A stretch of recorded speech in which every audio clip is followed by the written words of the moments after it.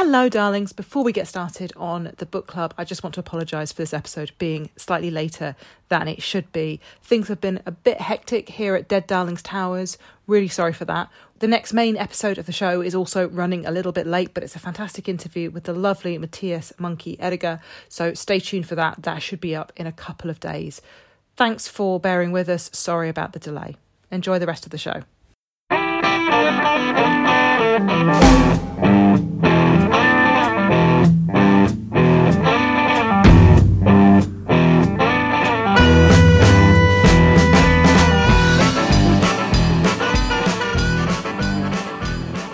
And welcome to the Dead Darlings Book Club. I'm Hannah Hutzper. I'm Rebecca Cooney. And I'm Laurie Hughes. This month's book is Surge by Jay Bernard, chosen by Laurie. Laurie, why did you choose this book? Why did I choose this book? I chose this book because I borrowed it a couple of years ago from Hannah Gordon, and I really enjoyed it. I thought it was a really interesting, cool book that I wanted to read again, and the other day I was walking past the bookshop and thought, why the hell haven't I got that? So it's a collection that came out in 2019, and it's a collection based around the New Cross Massacre, which is a fire that occurred in New Cross in the 80s, which was believed to be a racist attack, which was met by a lot of indifference and a lot of systemic kind of turning a blind eye at the time, and it led to a lot of historic events that carried on from there. And when Jay Bernard wrote the book, they had access to a lot of archival material that they brought into it. It's the kind of book where I don't think Jay Bernard was around at the time that this happened, so it's very much they've done their research, and this is a researched piece of work, almost like a documentary poetry, if you like, which I think is really interesting. Well, I think from what they were saying in the intro, they kind of had started this research, and then the Grenfell fire happened. Yes, and there were so many echoes and so many parallels that it kind of became this line that was drawn between the two. Exactly. So the book kind of threads from the New Cross fire through to Grenfell and through to the Windrush deportations around the same time in the mid 2010s, and I really thought it was a powerful piece of work when I first read it, and I wanted to reread it again to kind of remind myself what worked well about it. And I think I've kind of always had one eye on, wouldn't it be interesting to do a project like that where it's very research heavy, and I thought it would be an interesting one for us to talk about from that process point of view, but also just how the book works and what it achieves. Yeah. And how did you find having reread it then for this? I thought it's funny because a lot of the book has there are literally like songs in the book. There are poems which are set out as songs, and those, as soon as I started reading them again, the tune just entered my head. You can hear the kind of reggae kind of dancehall beat in it. It is written in the kind of the patois that you're imagining, and the rhythm of a reggae song. It is. I'm talking. Yeah. There's a poem called Songbook. There's actually two, but the first one called Songbook is very much like, as soon as you start reading it, you kind of pick up the beat, and it was lovely to kind of hear that in my head again for the first time in years. I really enjoyed that part of it. But what I love is that the book can do that and does pull that kind of trick. Trick would be a kind of a word that's not accurate here, because that implies deceit. It's more, it's using that technique, but then it also will then pull one, like there's two poems together, one's called Plus and one's called Minus, that I kind of didn't remember what they were until I was rereading it, and as soon as I got into them I was just taken back and very stunned by those two poems. They're set out pluses from the point of view of a father whose son has died in the fire, or a fire, and then in the Minus poem it's the same from the perspective of the person from the boy who's passed away, and there's a lot of stuff from the perspective of people who are no longer here, which is a really interesting technique the book employs a lot, and it adds a lot to it. It's the kind of multiplicity of voices that's going on in this collection. Like it feels like a really good example of like not being too cocky about who the I in the poem is. No. Right, like throughout the like you are not on solid ground. It could be somebody that's dead. It could be, you know, somebody historical from the New Crossfire. It could be kind of an invented character. It could be a real character. It could be the poet. Yeah, and just all of these voices and the different registers they have are all going on, and it feels like an almost crowded book. There are a few poems where I got to the end and went, wait a minute, oh, and then had to reread it with the kind of new knowledge of who the person was. Maybe not the end, but like, yeah, a fair way through the poem, and then you go, wait, shoot, oh, yeah, sorry. I was going to say it's a book that employs questions really well, I think. Well, in the middle of a poem, kind of ask a question within the poem that kind of makes you reflect and as you're saying, Hannah, kind of reread what you've already read. It kind of pulls the rug out from under you a lot in a good way, in a way of making you interrogate the poems, I think. Yeah, the final poem as well kind of is used as questions, and it feels like a form that's been invented. I don't know. It's so clever. So it's called Flowers, and the first stanza is, will anybody speak of this, the way the flowers do, the way the common speaks of the fearless leaves dying. And it's a bit, actually, it's like, where have all the flowers gone? Yeah. Right? It's the same technique of, like, then goes on to talk about the common and the fearless leaves dying and the coming cold, and then the dying leaves, the coming cold, the quiet. Yeah.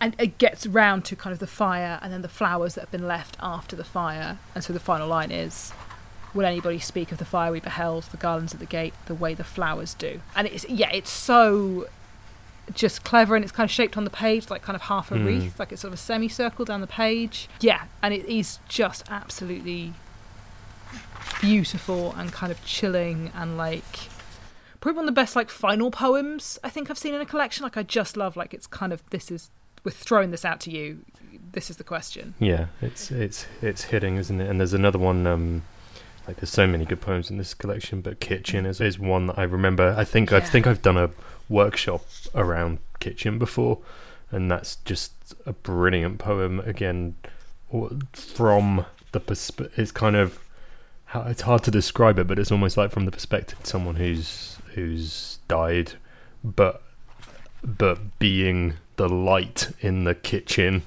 in the house that they used to live in, where their family still live. And you know, it's one thing to use that image, and then it's another thing to inhabit that image by making that connection the narrator of the poem. And it's quite hard. It's kind of it sounds weird when I'm describing it like that, but it feels so simple and right when you're reading the poem that it doesn't feel as it pulls you in rather than pushes you away.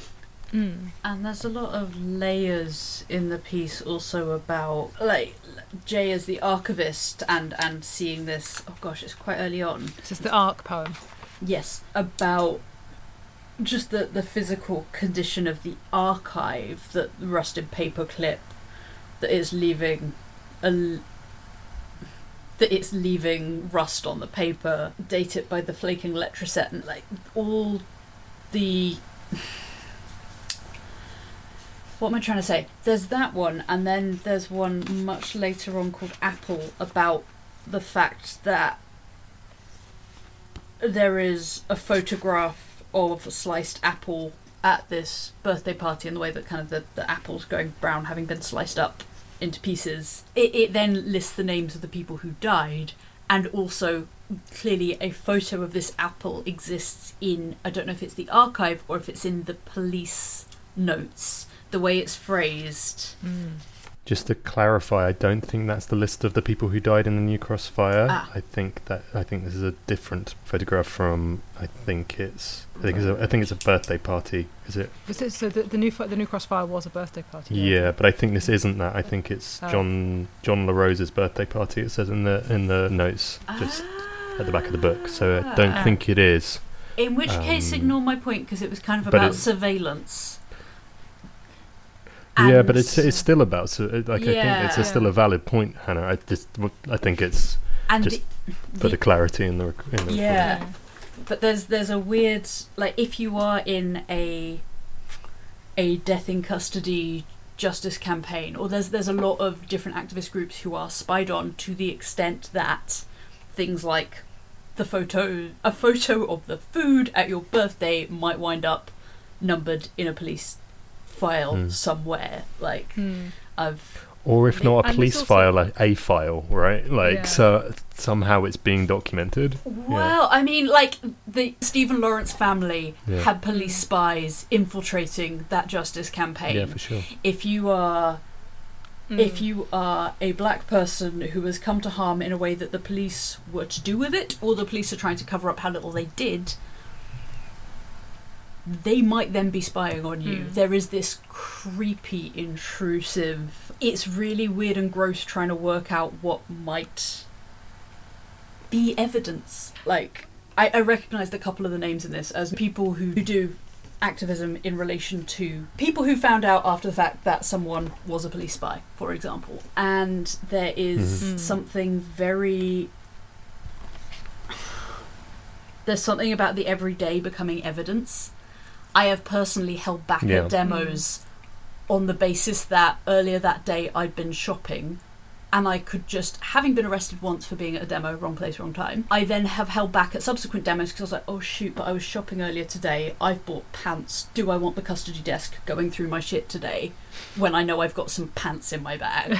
Like, it is this weird, alienating... blah. That's what I took from it. I'm now wondering how much I'm projecting. But yeah. Well, there is this thing of sort of the everyday as evidence, whether that's police files or archive information, and the kind of that first poem Arc is very much about this, like, how do you file and organise? I wonder which words to file the damp smoke and the young bones under. Like, this is a horrific thing that has happened, and trying to order it into an archive. Yeah.